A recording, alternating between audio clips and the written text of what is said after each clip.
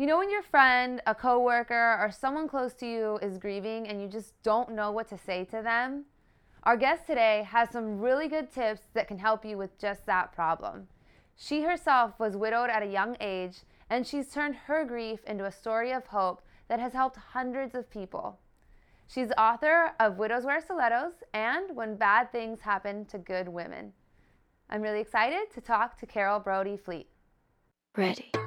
Sophia Silva is a positive psychology coach who shares with her audiences the knowledge of leading figures to provide a roadmap for people who are interested in leading a life worth living. This is What the Flow with Sophia Silva.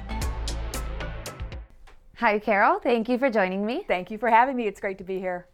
So you are the author of multiple books, but one of the Correct. books that I'm really interested in is the title of Widows Wear Stilettos. Why did you title it that?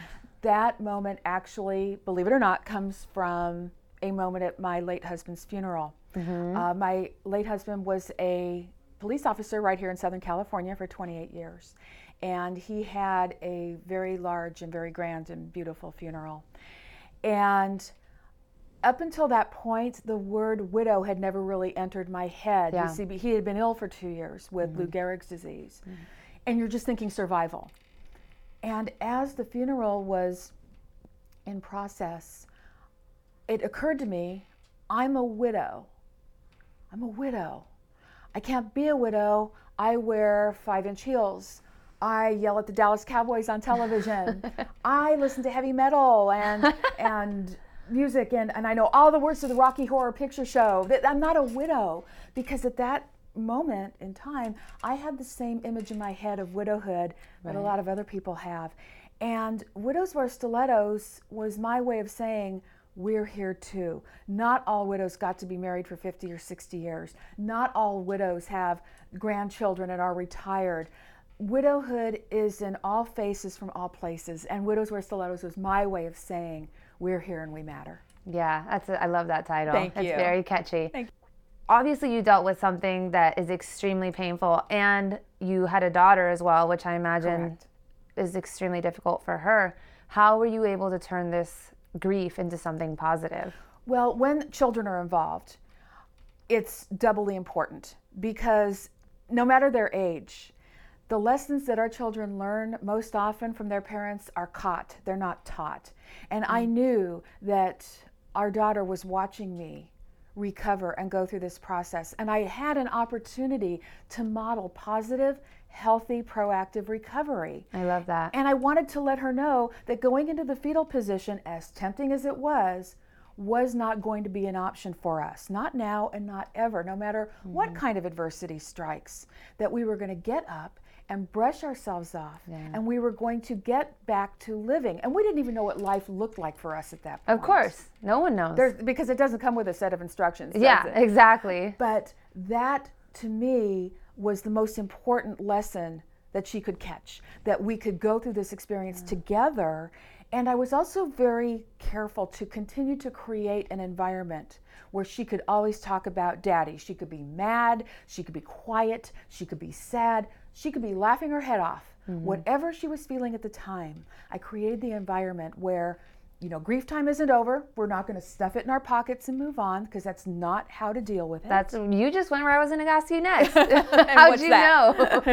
The grieving period, I mean, there is a certain period, right, where you need to grieve and go through the pain and sit with it. And we were talking about it earlier with the producer. Just be in your pajamas and not get out of bed and not leave the house. She's been reading the book, because it's true. The first couple of weeks, I was on the couch in penguin print flannel pajamas. There's a visual. And that's where I was going to stay, because life was over. He was no longer here to take care of. He was no longer here to care about me, so why should I care about me? And then I thought, you know what? No, it's not going to go this way. I have a choice that I can make. We don't have a choice when it comes to life and death. We have no control. But the reaction, that I can control. Yes. And that's when I put the penguin print flannel pajamas away. They had feet in them too. I love those, the zip-up ones. Right. Those are the so best. glamorous. Yeah. No, I think that's so important, because there is a period where you need to grieve. You can't just ignore it, but you also can't live in that for the rest of your life. That's right. Well, and the grief period certainly lasts beyond 2 weeks. I just spent 2 weeks on a couch with the blinds closed. The grieving period lasts much longer than that, and it should. Yeah. But it was making the choice to get proactive about how I was going to design a healing journey for myself and help my daughter design her healing journey as well. Because she was 11 years old when her dad died. She was right on the cusp of adolescence. Yeah, that's not easy. It's not easy under the best of circumstances. No. But it all came down to making a choice and deciding I couldn't control the last 2 years of my life with the illness and with Mike's death, but I can control how we're going to recover from this. And that is the most important point that I could convey to your audience. Is Absolutely. That you can take control. This was a destiny that I didn't choose. And if I don't choose something, it means that I don't want it. Yeah. And I was not going to let this moment define my present and my future. You're like the perfect example that we can choose how we react to something and how we feel. That's right. Why do you think that way? I think it has come more through this experience out of necessity, out of not being willing to be defined by widowhood or by an illness or by a tragedy. You know, my late husband didn't want that. Yeah. He wanted us to continue living. He was frantic that I would not find love again. I asked him if I could take some time off on that one, and I did. That's awkward. But he was so, he talked to my mother behind my back and said, please encourage her to find love again. I mean, this was a really, really incredible man. But going on in a positive and productive way is also keeping his legacy of love and service to the community alive. Yeah. That's the greatest gift that I could ever give back to him. So have you gone out and done dating since this happened, or how can women that are widows go out and date afterwards? Well, first of all, yes, they absolutely can. I do a great many interviews. I even teach workshops and give presentations on dating after loss or divorce or breakup. Yeah. It's absolutely okay. That's the first answer. Second answer is I have cut down on my dating since I remarried in 2009. Oh, sorry. That's okay. That's okay. My husband will be laughing at this. But in between the time that I was widowed and the time that I remarried, I did do a lot of dating and a lot of legwork. But I waited until I knew the time was right for me. And I do teach that before you even think of dating, there are actually 10 ways that I discovered that you can determine if you're ready to date again. Because it's not just about going out on dates. It's about rediscovering who you are. After loss, after divorce, after breakup, because you're not the same person. No. And you have to get to know you first before you invite someone else into your paradigm and into your life dynamic. Well, I'm a strong believer that we're continually evolving throughout our lives, and we should always do work on ourselves, and we should always try to improve, and we should always introspect, no matter how old we are. Exactly. And that's what you're saying. If you're doing it right, that's exactly how it should be. The moment I feel that we become one-dimensional, that we become where we are and we quit growing, what happens to things that quit growing? They die.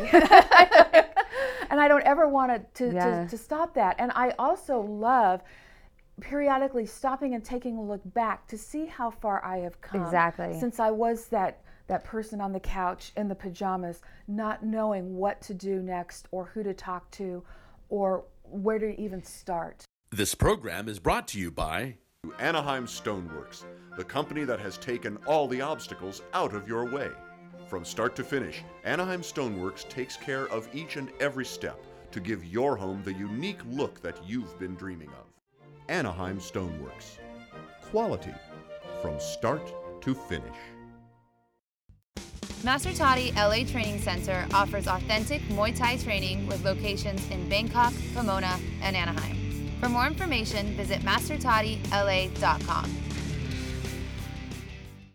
Which is normal. So how did you make that first step? Where did you start? The first place I started was, well, now you have to remember too, when my husband died, the internet was brand new. It was a baby. It wasn't the internet that we know today that has incredible resources and communities and education.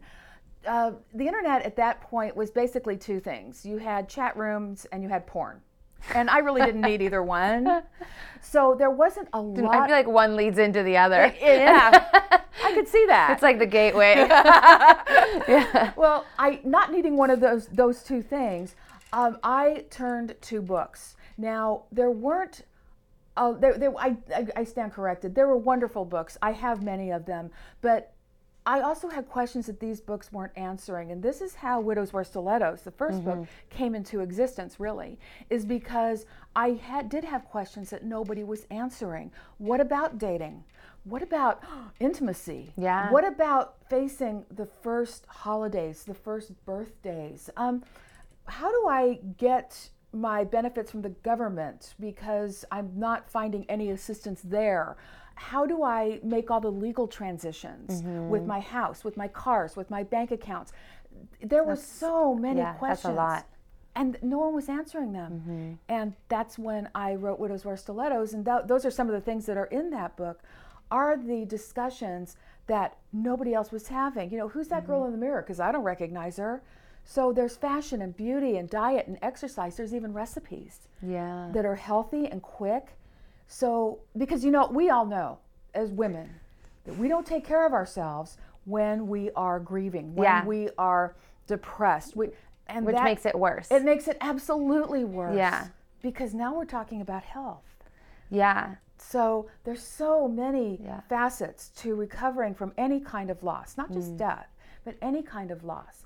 And I really love to teach about rediscovery and how that happens practically, emotionally, spiritually, mentally, because that evolution that you're talking about is vital to recovery. It's absolutely vital. Yeah, it's vital to our entire lives. Exactly. So you actually have another book right now that's about to be coming out, right? That's Which is correct. When Bad Things Happen to Good Women. That's right. What is that all about? Oh, this book I'm so excited about. This book is actually a compilation. Over 40 women contributed their stories of tragedy, of challenge, and of recovery and great hope to this book. And it encompasses just about every scenario that a woman can have or will face in her life, from divorce, loss of a loved one, to a loss of a pet even, to things like, I know, nobody's talking about that either, to things like a broken engagement, betrayal, being cheated on, or finding out you were cheated on and you found it out from your husband's mistress. Yeah, that's horrible. That is... So the book is stories of women that have gone through this? That's right. Along with my own voice, some commentary and instruction. We talk about things like miscarriage and stillbirth and infertility issues, surviving suicide. There are so many different things, but the other part of the book that is extremely important is for the people who surround somebody who's in crisis, who don't know what to say and who don't know what to do. Yes. There are actual directions and steps. Here's what to say and do. Actionable steps. That can be very useful. Here's not what to say and do. Yeah. And the don't do's, the without a doubt don'ts, are actual quotes from actual people who have said some really crazy things in the guise of trying to comfort. So the book do you have really... any examples? Oh my gosh, how long is your show? There are so many examples. Well, you know, let's start out with the most important don't say. Yeah. The one thing that you never want to say is, I know how you feel. Here's what happens with I know how you feel. Oh, Sophia, I'm so sorry. I know how you feel, because when my great aunt died and she was 105 and it was, you know. You just made it about yourself. I just turned the spotlight onto myself and my tale of woe. Yes. What somebody's trying to do, in fairness, is compare their pain to yours, which is incomparable. Right. So we always try to relate as human beings. We need to find common ground, which is okay, which unites us. Yeah. So what you say instead is, if you truly can relate, you know, if God forbid you were a widow, I would say things like, I understand. I'm empathizing with you. I don't say, I know how you feel, because when I was in that situation, I did this. And like you said, we had the spotlight shift. Yeah. It's not about me right now, it's about you. So we never want to say, I know how you feel. We also But I understand how you feel. I understand how you feel. Or, you know, one of the most comforting things that I heard after my husband died was from a work colleague at the time, and she said, Carole, I cannot imagine the pain you must be in right now. I'm so sorry. I don't know when we lost the fine art of saying I'm sorry, but we have. And we need to get that back. We need to bring that around, because I'm sorry, that's really compassionate and it's really heartfelt. The other thing that we don't want to say is, call me if you need anything. So I have to call you. We have to take the action. Right. The outsider has to take the action. Proactive. Say, you know, Sophia, I'm going to pick up your kids. I'm going to go to the grocery store for you. I'm going to show up with a heat and eat lasagna. I'm going to do something that is saying to you, you don't have to worry about this because I've handled it. It's done. Yeah. Exactly. Like saying call me if you need anything is almost like a cop out. But people really, they genuinely mean it most times. Yeah. But, you know, nobody's going to want to do that because they feel like a burden. They feel like a bother. Of course. And people are afraid to pick up the phone because they don't want to be a bother, and you're not being a bother, by the way, and they're afraid. If I say something, she's going to get upset. Let me save some time. If we've had a loss or a tragedy or we're already upset. Okay, so that's done. Yeah. But if you call me up and say, Carole, I'm going to get you out of the house for an hour. Let's go to Starbucks and have a coffee. Let's go have a lunch or a cocktail or something like that. Be proactive. I think people sometimes might feel like maybe I shouldn't take her out of the house, or maybe I should just leave her alone for a little bit. Like, what's a good time to bring that up? The person that you're calling on is going to let you know that. Okay. If they're not quite ready, because the thing that I teach the people on the other side of that phone call is you have to start accepting invitations periodically. You have to let people into your grief. You have to let people who want to help lift you up. That was one of the first lessons I learned early on, is that people wanted to put their arms around me, either, you know, physically or figuratively. They wanted to do something, and you have to allow people that love you and care and are worried about you. You have to let them in, and you have to allow them to do that. Yeah. So there is two sides to that coin, absolutely. Because some people might just shut down. And do. And so if someone shuts down, should you just show up at their door? I am not a fan of them just showing up. Because you never know what you're showing up into. Okay. But you give them a call first. Say, I would like to come over and. What if they're not answering the phone? If you think that somebody's in crisis, I don't care if they wind up hating you. I've said this many times. If you wind up hating me, at least you will be here to do it. If you think that somebody is genuinely in crisis, do not hesitate to intervene. Do not hesitate to call the National Suicide Hotline. They are phenomenal people there. I've worked with them often. Do not hesitate to call, if you're intimate enough with this person that you know loved ones, to call them and say, I'm concerned, I'm worried. Don't give up. Don't quit. Because if somebody is genuinely in crisis, the warning signs are there. And they're listed, they're on the internet, they're in all three of my books. What are some of the warning signs? Well, you mentioned one of them is if they're not answering calls, if they're refusing to communicate at all, if they are shirking responsibilities, work, children, any kind of obligations. So any kind of behavior that's like shutting down, basically. Exactly. If they make any reference that implies that they don't want to live anymore, don't just assume that it's a phase. Yeah. It's not just a phase. You know, nobody looks at a broken leg and says, well, that's just a phase, she'll get over it. Yeah. Well, you can have a broken spirit and a broken heart. In fact, broken heart syndrome is a thing. It is real. And when people start talking about not wanting to live anymore. What's broken heart syndrome? Broken heart syndrome is the physical manifestation of grief. It is when your heart can actually stop. It is a manifestation. There is grief that can be so complicated and so manifest that it shows up on an MRI. These are all facts, and we don't want anybody to get to that point. So intervention is key, and really, as I have said many times for people on whose behalf I've intervened, I'm not here to make friends. I'm not here to win popularity contests, because for me, high school ended a long time ago. My interest is your welfare. And if you are showing signs to me that you are in crisis, I'm going to be all over it. And I have been. Yeah, that's what people need to do. Get involved. Yeah. Don't just assume, well, she must not want to talk to me, because you don't know what's going on. Yeah. So I know you're also a contributor for the Chicken Soup for the Soul. I am, yes. What's that all about? What can we expect? Well, that book is coming out on October 6th, and That's soon, right around the corner. That's right around the corner, Yeah. and it is a collection of stories of people who have overcome adversity. Oh, that's And wonderful. so what I discuss in the book is turning tragedy into triumph, which is basically what we talked today, is from going to that place Yes. of darkness into a place of light. And for me, and it continues to be being of service to people in pain and people in need and people in despair who feel that life is hopeless because of whatever their adversity is. And hopefully we are providing a roadmap to show them that it isn't hopeless and that there is Turning always hurt into hope, right? That's right. That's right. Very good. There is always a way to turn that hurt into Yeah. hope. We have all been through adversity. My story is just one of millions. We've all been through a core-shaking, life-altering challenge. What we do at that moment and from that point forward is entirely up to us. Absolutely. Thank you so much for coming on. I mean, your story is really inspiring. Thank you. I think it could help a lot of people. Well, I certainly hope so, and it's been wonderful being with you. Thank you.